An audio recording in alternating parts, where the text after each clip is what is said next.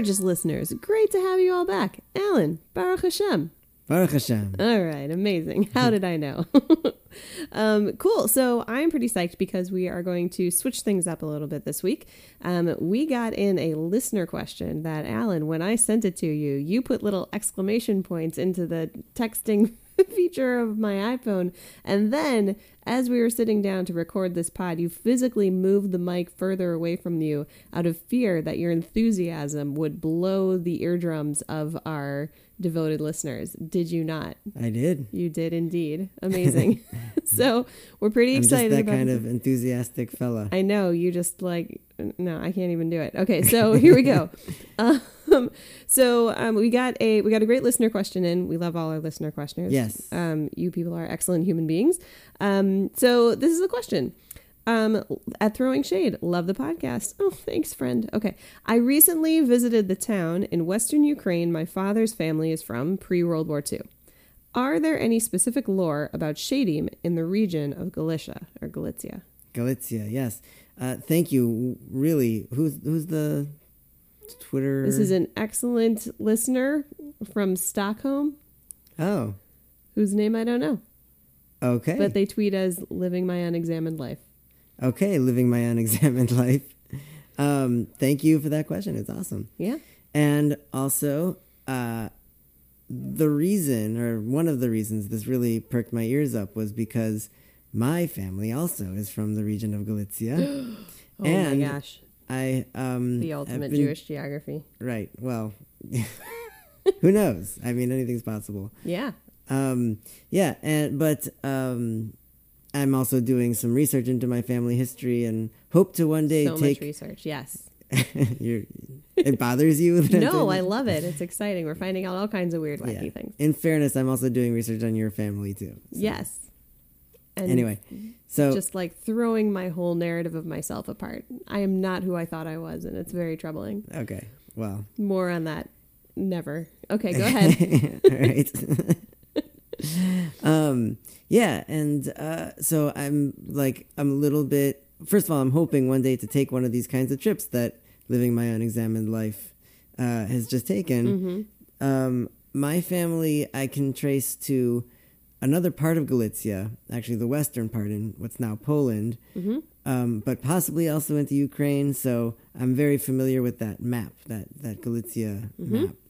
And the reason I'm talking about the map is because I don't know specifically which town Living My Unexamined Life's family was from, but I want to just say that the short answer to the question, which we've said a number of times before, is that yes, there are stories about Shadim. Sure. Anywhere there were Jews, basically, there are stories, lore, folk tales, however you want to put it, about Shadim. Or if not that, then some kind of supernatural, what's the word? Adversarial. It's adversarial stories, right? Mm-hmm. Okay. I was able to find a story from the town of Brod, which in English you would spell Brody, Brody. In Yiddish it's pronounced Brod. Okay. It starts in another town that's not named, and I'll tell you one version of it, but there are many versions, as you can imagine. In oral traditions, there's different ways of thinking about it, and then we can discuss sort of what the possibilities are around it. So this is not a Talmudic thing. This is like nope. What year are we talking about? Do you know? Well, it takes place in the time of a certain Rabbi Eliyahu Gutmacher, who was the Rav in the town of Brod. And right. So according to the YIVO archives, this was not Wikipedia, and it wasn't Jewish Virtual Library, nor was it My Jewish Learning or Chabad. Look at that. It was YIVO. Way to go for YIVO coming out. Eliyahu Gutmacher, he was a rabbi, Talmud scholar, mystic, communal leader, early Zionist. So we're looking at what year? I don't know. It's 18th century. Yeah. It doesn't have his years there? It probably does. Okay. 1796 to 1874 or so. Okay. Yeah. Isn't it fascinating listening to me read from my phone? Okay, go ahead. So, yeah. So, yes, actually more like 19th century. Yeah. Okay, great. Um. He was known as the Tzaddik of Graz. Okay. Great. So now we know those things about him. Check out Yivo for more amazing stuff. Yeah. Like go that Yivo. and stuff about Yiddish. Right. So there was a Rav in an unnamed town. I should preface. I'm about to tell a version of the story. Okay. Gather around the Snapchat, children. Okay. No? Okay. No, not an appropriate reference at this point. Okay, go ahead. Isn't Snapchat the one where the icon is a ghost? Oh my God, please stop. Yes. Okay. What? I'm asking. Yeah. It's a ghost. All right. But for today's purposes, it is a shade. Okay. Actually, that's very relevant to what's going to happen in This the all was totally podcast. intentional and planned. Okay, go ahead. Well, now that we've discussed it, I think it's time for a break, and then Are you we'll tell the serious? story. Yeah. Okay, we'll take a break and then gather around, children. It's story time. Okay.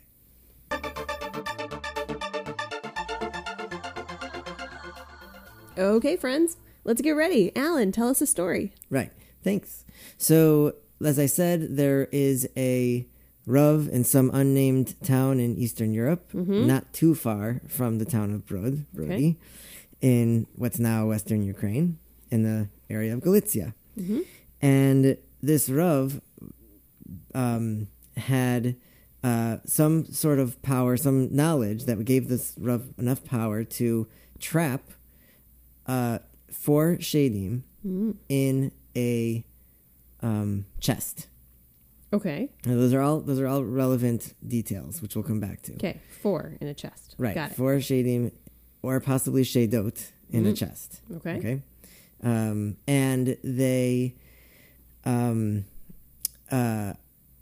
the Rav kept the chest in the attic in his house, left it there for generations. Why? Because if you buried it, the elements could rust the lock and the shadim could bust out. If he dropped it at the bottom of the sea, it could break open at the bottom of the chest. And, if he, if he did anything to it, this is the only way to make sure it would be secure. Yep. He informed the future generations to pass on the knowledge about this chest and never open it. Okay. So, of course, many generations later, there's a 13-year-old boy who gets very curious Yeah. and breaks the lock open. And these shadim immediately inhabit his body. Ooh. They possess him. Okay. And he starts to like his body Act starts weird. to get he has to act weird. His body starts to get deformed, specifically his neck and his back, and especially his belly. And we know for sure this is not just like normal puberty stuff. Oh yeah. Okay. No, he can't speak. Oh. And when he tries to actually activate his physical body, he ends up crawling on all fours and like mooing like a calf or barking like a dog, that sort of thing. Okay, and So slightly out of the normal range of behaviors for teenage boys. right, his neck would stretch so much it would be painful. His back would turn into like a barrel shape, or his stomach would like expand in weird ways. Wow. And the stomach thing was the most thing that happened. Okay. That's also significant. Okay. Okay. And then again, there's 4 in there. The father heard the commotion, went and saw the boy, didn't know what to do, figured, oh, this is probably something that only an expert can deal with. So the father takes the boy to the town of Brod, where Eliyahu Gutmacher, Rav Eliyahu Gutmacher is there. Okay. He knows this rabbi has special knowledge, mystical knowledge, says, and he brings the boy into the Beis Medrash where the Rav is learning with his students, while carrying him over his shoulders, Ooh. because he can't. That's the best he can do with the boy. Yeah. And the Rav stops what he's doing and he says, "Bring him into my home." They all go into the Rav's home, and the father puts the boy down on the ground and he starts doing his mooing thing and barking thing. Right. And the Rav says he needs to be sitting on a chair for what I'm about to do. Okay. And Everybody sit down. right, so they put him in a chair, and he starts with all these mystical, this Kabbalistic kavanas, like thinking about each word he's saying Tehillim, and nothing's working. Okay. He tries again. He does it twice every day, and nothing's working. The boy is still in this terrible, probably extremely painful state, and just like nobody knows what's really going on except for this Rav. Okay. He doesn't know how to fix it. One day, not too long later, they're in the town. He's presiding over a pidyon haben. A redemption of a firstborn boy, which has to do with some stuff about the priests in the Torah, but it's a ceremony for a baby. Right. He goes to the pidyon haben, and it's this great simcha. Right. It's a lot of celebration. Everyone's happy. It's and then the Rav Gutmacher says to himself, sort of as a tefillah to Hashem, maybe, I don't know, he realizes this is a day where there's a pidyon haben. This boy, this baby boy, is being freed. He's being released from responsibility to the Kohanim, right? Right. So maybe this other boy, the 13-year-old, can also be released on this day. So he goes. So something's propitious about this day. Okay. So he goes back to his home where the boy is, and he sits him back in the chair, and he says a pasuk from Tehillim Tzadik Aleph, Kapitel Tzadik Aleph, which is the one that we actually discussed in one of our previous episodes. Psalm 91. Yeah. Yoshev Beseter Elyon B'Tzel Shakai Yisranan. That's the one. It's an anti-demonic. It's one of a couple sort of anti-demonic psalms. Right, and it's also the theme song for our yes for our podcast. Yes. Yes, and so he's doing this, and all of a sudden the boy, he makes a really strange sound. And he points to the end of his little finger. And yes, for Skittles. No. Just kidding. Okay, I don't get that one. Sorry. It's an ET reference. Go ahead. Reese's Pieces. Yeah, and that's the first finger. Ugh. Little finger, middle, I know. pinky. I thought it was close enough. Yeah. But then I said Skittles, and I ruined everything. Please continue. It's okay. So the Rav looks at what's going on. He really knows exactly what this means, and he orders somebody to open a window. So somebody goes and opens up a window, and suddenly the boy says, he's speaking for the first time words that are intelligible, and he says, "One of the witches has left me." And all of a sudden they look at his belly, where they had been previously, and one whole side of it was much smaller. And, I said witches, but shadim, we'll come back to that. Oh. Okay. Yes. Was this an intentional slip of the tongue? It was not intentional, but it's relevant. So okay. We'll come back to it. So then, but the rest of the belly was still as full as before. And they've realized, the boy said, whatever, that the other three were still in there. Yeah. So he decided to start, the Rav started daven again, saying more Tehillim, saying that maybe this kapitel Tehillim over and over again. And he said he actually said it 3 more times. And then the boy screamed and made another noise, and he said they all left. They're all gone. Cool. And they looked, and his whole body was back to normal. And he acted as if nothing had ever happened before, and went back to his Xbox. And he went back to normal. But yeah, and there was much rejoicing. There was much davening, thanks to Hashem, and So, maybe this is another good place for a pause, because there's a lot to dissect here. That's just the end of the story. That's the end of the story. Okay. The shadim are gone. Nobody has to worry about them again. Okay.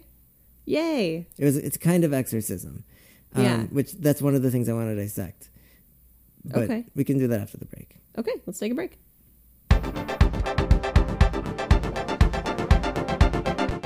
Okay, so we introduced our story, we told our story, let's dissect a little bit, not the boy, but the story. And, so we've got this kid who opens up this chest, gets inhabited by these 4 demons. Is there significance to the number? Is there... Right. Where do you want to start? Well, I want to start with one of the most available sources for this story. It's a book called Lilith's Cave, and it's retold by Howard Schwartz, who is a great storyteller, Jewish collector of Jewish stories, folklore, this sort of thing. Mm-hmm. I highly recommend this book. Yeah, it's great. It's got like dozens of these 2 or 3 page little stories from all over the Jewish world, and that means basically everywhere. About demons and witches and ghosts and all kinds of Dybbuk, all kinds of crazy stuff. It's really cool. Right. However, if you do look in this book, what you find is the title is The Exorcism of Witches from a Boy's Body. Mm-hmm. And so I was peeking at the story when I was telling it to you, and it's audio, they don't know. Right. Okay. I'm telling you, and that's why I said witches before, because it was it's actually the text here. There is a case to be made for these creatures to be witches, but there is, I think, a stronger case for it to be shadim. So that's one of the things I wanted to discuss. Great. Or possibly shadot, right? Female shadim. Oh, okay. Right? So one of pretty much the only real case I think you can make for it being witches is the number 4. Mm-hmm. And that's a pretty weak argument. The reason I say that is because we know from, again, previous podcast episodes we've discussed that shadim like to travel in packs of 9. Mm-hmm. It's a weak argument to say that they're not shadim, because one of the first things we learn is that this original Rav from the family of the boy, from generations earlier, trapped 4. All we know is that he trapped 4. Right, it just happens that he trapped 4 of them. It doesn't mean right. that they weren't traveling in a pack of 9 when that happened. Right. A. B, we do know of at least one scenario in which shadim do travel in a pack of 4, and that's the 4 female queens of the shadim. Oh, that's right. Which may be a confusion with witches. Oh, okay. Another example, another point to be made is that so shadim cannot be seen, and can do this. We know this from other historical records and other lore, that shadim can inhabit and possess a human body to cause it damage and the pain, like what's described in this story. Whereas witches are different. Witches you can see them, right? It's not as if right. I can see them doing something to the boy, but then the witch herself would remain correct in her own garb and body and whatever external to this kid while she's, casting whatever spell. Right. And then a final thing, this is, I think, the really important thing, is that we know, again, in this story, we learn it's Tilim Tzadik Aleph. It's chapter 91. Yeah, which specifically an anti-demonic psalm. Correct. That gets used to heal the kid. Right. Which is why I think this is, again, a very good case that these are shadim, or possibly female I'm shadim. sold. But you also told me a story about shadim, so I'm like, I'm convinced. You like this. Okay. Yeah. So cool. Yeah. And, okay, so do you see what is the role that this story would have played? Like, is this all about venerating this Rav Guttmacher? Is there some other significance to, I think that this idea of the chest with the shadim being passed along from generation to generation is also kind of interesting and a nice setup for a young adult novel. But like, what else are you seeing happening in this story, and why would it have been told? Right. There are a couple of possibilities. It's a great question. I think so. You're kind of asking, like, what's the moral? What are people getting from this story, right? Sure, yeah. Right. So it's a cautionary tale. Mm-hmm. It's also... don't open that chest in the attic, kids. Right. Is there another moral, though? Like, is this a, like, kivud abem, like a listen to your parents kind of thing, or... Sure. It could also be... I mean, you touched on another interesting point of venerating this Rav Guttmacher. Yeah. And that would definitely be a point, because... think about, it would be a good point, because think about, again, that earlier Rav from the family from generations earlier, who's unnamed, who he was unable to vanquish these Shadim, just trap them, right? Whereas Rav Guttmacher, he defeats them and nobody has to think about it anymore. Another interesting point to be made is that this is happening at a time when there's a lot of Hasidic fervor, if that's a word, in that area at the time. Sure. And one of the things that sort of gets spread about, especially Hasidic rabbis, Rebbeim, is, leaders, is that they have these sorts of abilities. They have this specialized knowledge. And Rav Guttmacher was not necessarily one of these. He was not. But he was still able to do that. So, in other words, let's say you're a part of the community there at that time, and you're starting to get swept up in all the Hasidic stuff, and the other non-Hasidic sect wants to keep you in there. They could say, well, you could still learn this stuff and not be a Hasid. You can be part of our community and still, have this kind of knowledge, or at least access it. If you know a Rav of this kind of caliber. And so it's sort of like, stay in my community at all costs. These are my people. These are my people. Yeah, I mean, I maybe not all of our listeners know that there was actually, when Hasidism first started and started gathering the people and sort of demonstrating a different way of being and a different sort of mode of going through the world as a Jewish person, there was a lot of pushback against that. And everybody else who wasn't into Hasidism sort of became this group called the Miknagdim, those, which literally means kind of those who are against, sort of defining themselves as not being. Or Prushim. Or Prushim, more yes. positive term. Yes, which is more, yes. But there was a lot of hostility. Yeah. And I think it does come down to a lot of this kind of like, we're losing our people to this weirdo movement. Well, what's especially interesting, and I'll just make two more final points about this, is that the town of Brod specifically, there are lots of towns in Eastern Europe, in Galicia, where you'd have one town that was like, oh, everybody here basically is a chassid, and then another town where, oh, everybody here is basically a misnagid. But in Brod, which was true of a number of towns, it was very evenly split, pretty evenly split. I mean, whatever. So you had this house divided against itself in that one town, in that one community. Yeah. And then the other thing I wanted to make, the other point I wanted to make is, I mentioned the exorcism before. One of the things that the Baal Shem Tov himself, the founder of Hasidism, is supposedly said to have been able to do is have this ability to perform exorcisms and to go around and do that sort of thing. So now you have another Rav somewhere else who can also do that. Yeah. Well, and it's interesting how this Rav in particular ends up doing it. He takes a typical ritual, which is something that's very, very like doing a Pinyon Haben, doing a releasing a child. It's like it's an ingrained ritual. It's a kind of thing that you do. There's nothing crazy or weird about it, right? He takes the pieces of that ritual and transfers it into this other situation. He's not necessarily taking amulets. He's not, going out into the forest and like drawing a circle and doing some kind of crazy fire dance or whatever it is. Like, it's very normative Jewish practice, but just being applied to a very non-normative situation. Right. That's a really good point. Which is kind of fascinating. This was really cool. Alan, thank you so much. And thank you to our amazing listener who sent in this question. We're so thrilled that you did. You guys, if you have other questions, please tweet us at Throwing Shade, SHEYD. Be happy to take them up in another episode. But this has been super fun. Thanks a lot, Alan.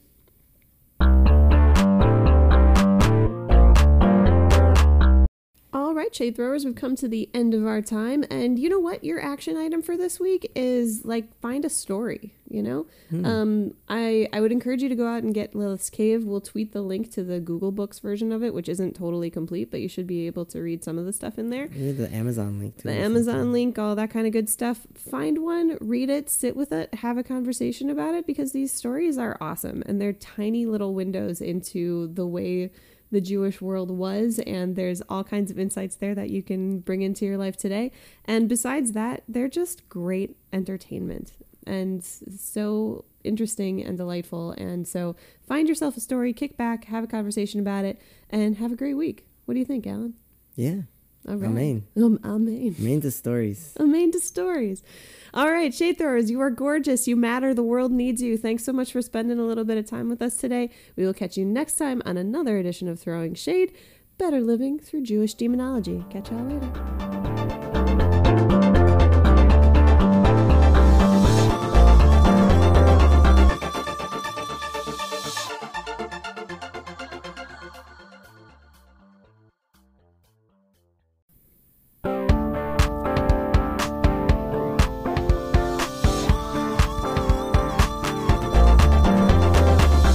Gorgeous listeners, welcome back to Throwing Shade. So lovely to have you with us. Alan, how's it going? Baruch Hashem. Baruch Hashem. I am so thrilled to be here today because of many reasons. First of all, we have a new setup. We're recording in a different way for the first time today, which is exciting and has no bearing whatsoever on how this will play out for our listeners. But whatever setting you pictured us in as you're listening to this podcast, it's different now. Right. And I think it sounds better. enjoy that. It definitely sounds better.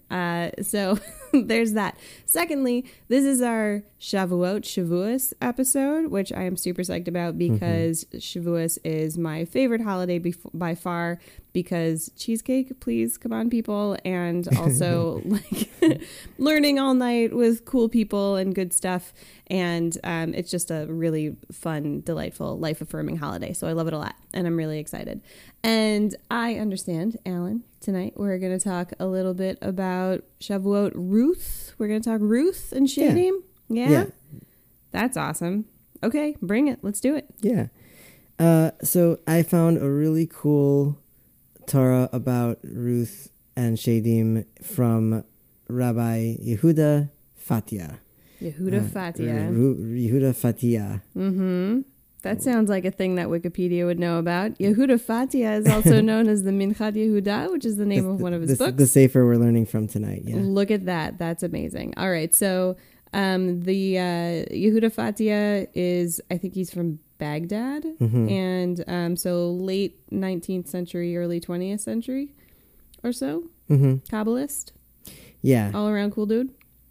Yeah. And being Iraqi, it's a little bit outside my wheelhouse, but it's pretty cool stuff. So, I'm just pointing out that my expertise is typically in the Ashkenazi world, and I want to just, emphasize that. I like that we're mixing it up. Okay. All right. Let's do it. Hopefully more of that soon. Yes. More of that soon. To be continued. Okay. So what are we learning from the Minchat Yehuda?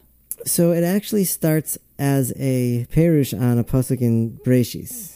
Okay. A commentary on a verse in Genesis. Yes. Did that okay? Took my job, but it's fine. Go ahead. All right. El ha'isha amar harbe arbe itzvaynech v'hirenech. This is the part where Hashem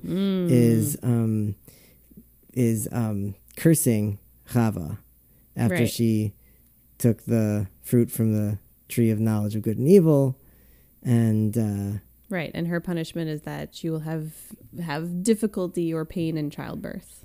That's the literal translation, but the point of what's being brought down here is that she gets cursed.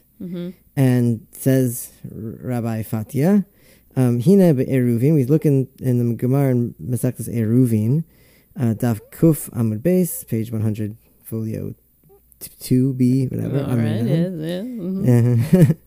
Eser klalois niskalala Chava. Chava had 10 curses. V'chada minayu, one of them was umagadeles se'ar kelilis, that she grows hair like Lilith. Oh, okay. Okay. So already you're thinking lots of things, right? Gets even weirder. Okay. Piresh Rashi, what does Rashi Zal say about that? Lilith, shade. Rashi explains that Lilith is a shade. Thank you, Rabbi Obvious. Yes. Okay. Well, but hold on, it's gonna get cooler. Okay, I'm here for it. You're gonna have to come back to that in your head. Lilith, shade. Okay. Okay. Yes. Vikasha, and here's the problem. Amrina of Medrash Rus. We see in the Medrash in Rus. Rus is relevant. By the way, I should mention that the book of Rus is relevant to Shavuos because it's read in synagogues on Shavuos. Yes. In case that wasn't clear before. Yes. Yeah. And when Alan says Rus, he means Ruth or root. Right. There you go. I mean all of it. You mean all of it. Every word of it. Okay. All of it shared with a depth of sincerity that people would find mind-boggling. Like yes, go ahead. Admirable. Great. Is the word I'm looking for. Thank you. Okay. Al pasuk. It says on the pasuk. This is Ruth chapter 3, verse 8. Vayhi b'chatzi halayla v'yecharad ha'ish v'yalafes v'hina isha shecheves margaloisav, which translates to. This is my job? Yeah. Okay. Wait, so we're looking at, all right, so Ruth chapter 3 verse 8 says, and it came to pass at midnight that the man was startled and turned himself, and behold, a woman lay at his feet. Right. So the Medrash comes and says, Hischil memash mesh besara, that the person here is Boaz, starts to touch her hair. Okay? Okay. Amar, and then he says to her, Ruchais ein lahem se'ar, that Ruchais, which is a kind of female spirit, right? We're talking about Ruchais, so there's a cast of Shadim, right? They don't have hair. So, and then he says, Amar la miyat, he says, who are you? So, in other words, his first reaction is, this is not a person, this is a female shade who's coming to me. But then he sees that she has hair, he's feeling her hair. And he says, oh, you're not a shade because you have hair. You're not a female shade because you have hair. Wait a minute. Who are you? Right? Okay, so wait a minute. Right, so then says Rabbi Fatia, V'zeu hepech, this is the opposite of Mashakos be'eruvin. Yeah, didn't we just learn like 2 seconds ago? Jeez, get your acts together. Right, ve'ayin, and we also have to look in the Sefer Hasidim, which is another very deep sefer. Shekasav, sheshedim hazcharim yesh lahem se'ar, v'lanakevais ein lahem se'ar. Male shadim, the dudes have hair, and female shadim and the ladies don't have hair. Okay, ready? Venira li, this is the Rabbi Fatia speaking now. It appears to me, shebekusha zoi niskasha Rashi zal. This is a question on Rashi. Okay. In other words, it's not a question on the Eruvin, it's not a question on Sefer Hasidim, it's not a question on the Medrash, it's a question on Rashi. How could Rashi say Lilith shade, right? Remember, Eruvin hanizkar, in the Gemara there, that's why Lachin Perush, he said Lilith shade. Lilith is a shade. And not a sheda. Right, Zachar v'loy nekeva. Whoa, interesting. Lilith is a male and not a female shade. Huh. Which is why he has hair. Okay. The Siman, and to find a proof for that, we see in another part in Bereshis, in the book of Genesis, we see Esav achi ish sa'ir, when Jacob is describing his brother Esav as a hairy man, ish sa'ir, right? Esav being related to Shadim, Esau, yeah. Right, being related to Shadim and the father of many Shadim and so on. That him being a male and giving male Shadim hair because he was hairy. Genetics. Hashtag genetics. Okay. Thank you for punctuating that. Okay. I am thoroughly confused. Let's pause for a moment and we'll do a little break and then we'll dive back in and all the clarity will happen. There's more. It's cool. Oh, I'm so excited. Okay.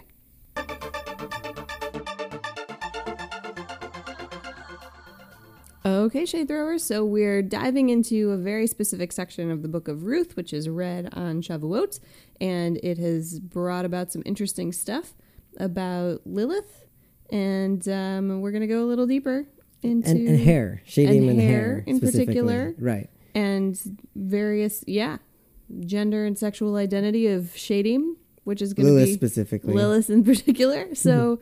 Where do we go from here? There's a story that follows that, yeah? Yeah, this is kind of a neat little story that the Minchat Yehuda, I'm not sure I'm doing that right, from Iraq, as you mentioned. He was a big Kabbalist, and he was known as such. And when people had issues with various things, such as Shadim, they would come to him for help. This is a story that he tells from his perspective. It's written in the first person in the Sefer.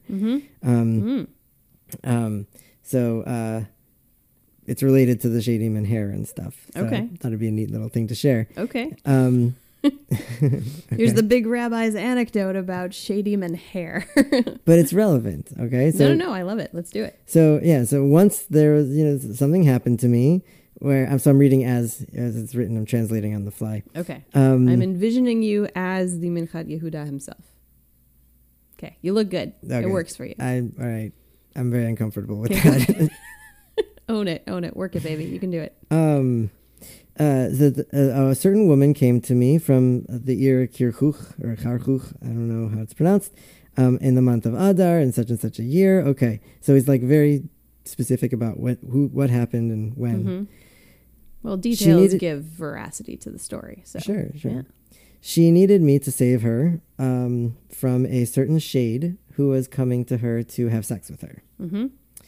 And she told me that when this shade comes to her, the shade's mother also comes with him. They come together.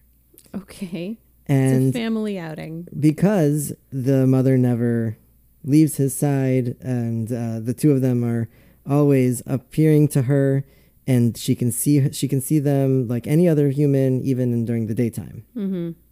Okay? Yeah. So already... I mean, we've heard so much about shadim as being helicopter parents. It's a little bit of it's an overused trope at this point. Well, I also think it's a relevant story because we also talked about whether shadim can appear or not appear, and certainly the Minchas Yehuda knows the abilities of shadim to do that, and so he's going to have questions, right? Sure. But she continues, even when she's busy doing something, he makes her get up and go with her so he can have sex with her. Go with him so he can have sex with her, right? So this is Rabbi Fatia. Wait, the shade makes this lady Yeah, get up and go do stuff with him. correct. Okay. Sorry, I got lost in the characters for a second. Oh, 'cause sorry. We have, yes. Okay, great. Okay. Yeah, we do have 3 now. Yeah.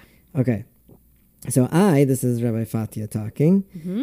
I asked her a few questions about signs of shadim. So just to check, to make sure that, she's really saying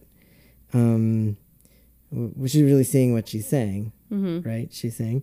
And among them, I asked her questions about hair. Okay. Okay. But to test her, he's saying, I switched the order. And I said, because the male shadim don't have hair and the female shadim do have hair. This is as a test to, because we know what he really thinks, right? Sneaky. Okay. Right. And she responded to me, no, I'm sorry, my master, but the shadim have hair. The male shadim have hair and the female shadim do not have any hair. That was her certain answer to him. Okay. Okay. And that is like is written in Sefer Hasidim that we learned a moment ago. And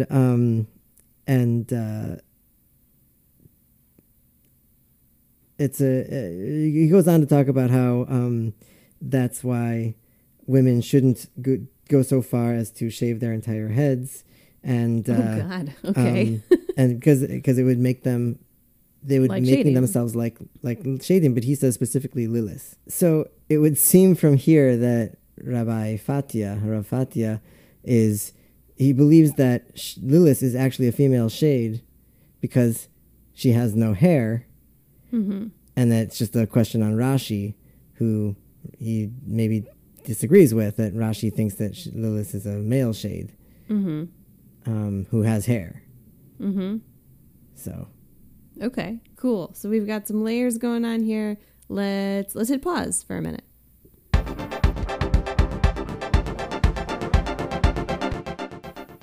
So, Alan, can you just wrap it up? Give us a quick recap of what are the bullet points? yeah, it's pretty confusing. Yeah, there's a lot of stuff happening. Okay. Main thing is this: because of the punishments given to Eve after the sin of The incident. We shall call it fruit air of the quote incident. tree of knowledge of good and evil. Yes. Right? And because of the way shadim were created before that, what we learn is that female shadim do not have hair, Okay. and male shadim do. Okay. Okay. That's from the Sefer Chassidim, we learn that, and from the Midrashim and all these other things. Okay, great. So when Boaz is in the book of Ruth, is sitting there, and it's a very mysterious scene. It's not quite clear what's exactly is going on. He feels a female presence of some kind. And according to the Medrash, his first reaction is, this is probably a female shade. Yeah. Maybe even Lilith herself, in this particular case, who would show up at a time like that. Okay. Okay? And so then he puts his hand and he feels hair. Yes. And he says, oh, it's not a female shade. It must be a female something. Maybe it's a female human. And so he asks, who are you? Right. Right. It turns out it's Ruth. Yeah. Yay. Yay. Okay. Okay. Great. And then, yeah. And then we had this follow-up story. We had a commentary from Rashi that talked about how Lilith was a shade and sort of called into question, masculine, calling into question whether, so is this, I mean, there's all kinds of ways you could play with that. Like, is this that Lilith is actually a male shade? Is it that Lilith is somehow gender fluid? Is it that Lilith is taking on sort of masculine traits at certain points or something like that? So that doesn't feel totally clear to me, but it's kind of interesting that that ends up being the spin-off point for then the Minchat Yehuda to tell that story, in which it's like he solidifies that initial idea, right? That female shadim do not have hair and male shadim do. Right. Right? Okay. Yeah, and he knows it's confusing. That's why he tests his... Yeah, my brain's all mushy melty. This is... Okay. Yeah, you can't tell because hair. You can't see underneath. Also skull. Whatever. Yes. Okay. Okay. He knows it's confusing. He knows it's confusing. That's why he uses the hair as one of his sort of tests to make sure what's really going on with this woman who comes to him. Right. This unnamed woman who comes to him, and she gets it right. So it's really going on with her, and then he eventually goes and helps her, I assume. Right. Right. And then is great at it and writes a book, and then we all read it and we talk about it on a podcast. Yeah. Yeah, totally. Okay. Fascinating. So what do you think? How would you think about what do we do with this new bit of information? What do we do with this story? Is there a connection here to Shavuot or to the bigger story of Ruth or Revelation and all of these kind of themes that come together? I mean, for sure there is. At this fortuitous time of year. Right. So for sure there is. I mean, if you look at very deep Kabbalistic things regarding hair, and also, I also want to just mention that hair is a relatively obvious thing, especially for men who normally would shave during the year but wouldn't during the time leading up to Shavuot. Oh, that's interesting. Yeah. Their faces, men and women also who would grow their hair. People who are from a lot of the people in the Orthodox community won't shave any parts of their body. Right, some level of traditional observance. So there's this time of sort of counting and leading up to Shavuot, which is both a harvest holiday and the holiday that, traditionally we say that we receive the Torah from Sinai. And so in that time, one of the observances is that you don't cut your hair. Right, and it's actually a sign of mourning. We mourn the deaths of the students of Rabbi Akiva. So that's the time leading up to Shavuot, with the major exception, of course, being Lag BaOmer. Right. So can you do the 2-second version of the students of Rabbi Akiva? Because I feel like we can't just drop that without... Rabbi Akiva was such an amazing teacher. He had amassed 24,000 students. And this is 2,000 years ago already. Yeah. Yeah. Or so. And he...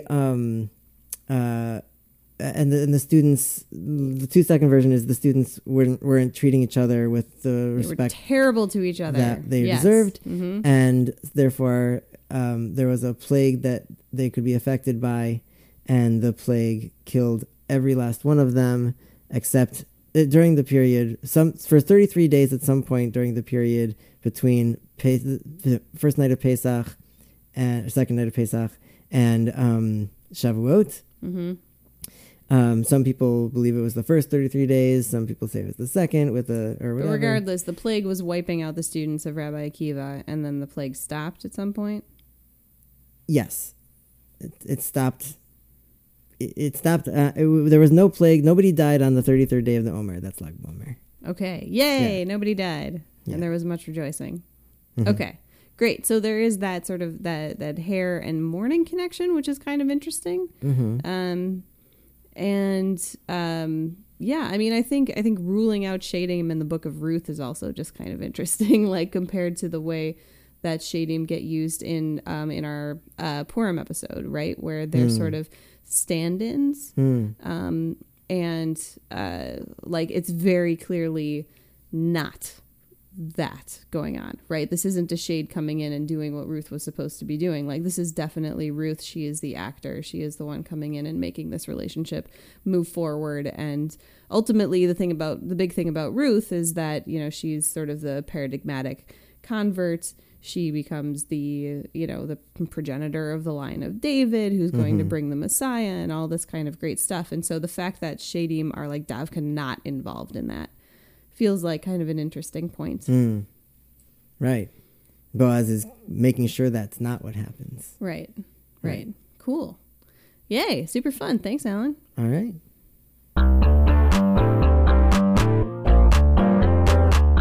Shade throwers, we're coming to the end of our time, so we're going to do a quick action item and we'll wrap up and let y'all be on your way to Revelation. So we've been talking in the last couple of episodes about appearances and the way Shadim look, and I think it's made me reflect a lot on how we think about physical appearance and the way that we manifest our physical selves into the world, and hair in particular is a really interesting example of that. At least for me, you know, whenever I'm going through some kind of personal change, I end up getting a haircut or dyeing my hair or whatever it is to have some sort of, you know, putting my stake in the ground to say, like, this is a turning point and I'm going to manifest that on the outside the way that I want the change to happen on the inside. And so I think it's so interesting that we're talking about something so outward, so physical, that has all of these cultural implications, that just lives with us all the time. You know, the idea of our hair being a really personal expression of who we are in so many ways. And coming up on this time in Shavuot where we're about to receive revelation, which is like this very deep internal aha moment of sort of figuring out who you are and what it's all about, and doing that in this communal setting where everybody's like having this light switch turned on at the same time. But it's all about what happens on the inside. So I think that dichotomy is really interesting. And one of my favorite phrases from the Talmud is this, or that the rabbis discuss in the Talmud, is this idea of toho kavaro, that a tzaddik, a righteous person is toho kavaro, is the inside is like the outside. The outer manifestation is just a reflection of what's really going on the inside, and it's the best definition of authenticity that I've ever heard. And it's such a like terrible buzzword at this point, but I think it's a really nice way of thinking about it, that you're authentic when the inside matches the outside. And sometimes that comes from the inside out, and sometimes that comes from the outside in. And so I think it's so interesting to be leading up to Shavuot and thinking about how that happens from the outside in. But then ultimately, at the end of that time, it's got to come from the inside out. It's got to be that internal revelation done in a community. It's got to be that aha moment, that realization of this is who we are, this is what we're all about, this is the life that we want to live. And making that Na'aseh v'nishma, right? Like, we're going to do it, we're going to understand it, we're going to make it happen in the real world. So I'm not sure what the action item is really, except like, don't make yourself like Lilith. Don't make yourself like Lilith. Dress for the job you want, you know. To whatever extent you can represent who you are on the inside, on the outside, more power to you. It's the bravest and one of the most powerful things that you can do. So with that, wish everybody a Chag Sameach. If you are not lactose intolerant, enjoy the dairy stuff. Otherwise, learn a lot, enjoy the community. Alan, any wishes for our shade throwers for Shavuot?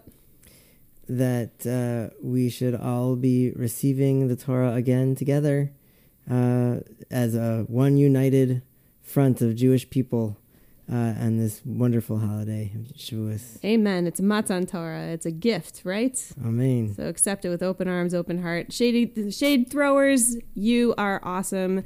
You're gorgeous. The world needs you. Thank you so much for spending a little bit of time with us. We will catch you next time, not next week because it's Shavuot. Yeah. But we will catch you next time on another edition of Throwing Shade, Better Living Through Jewish Demonology. See y'all later.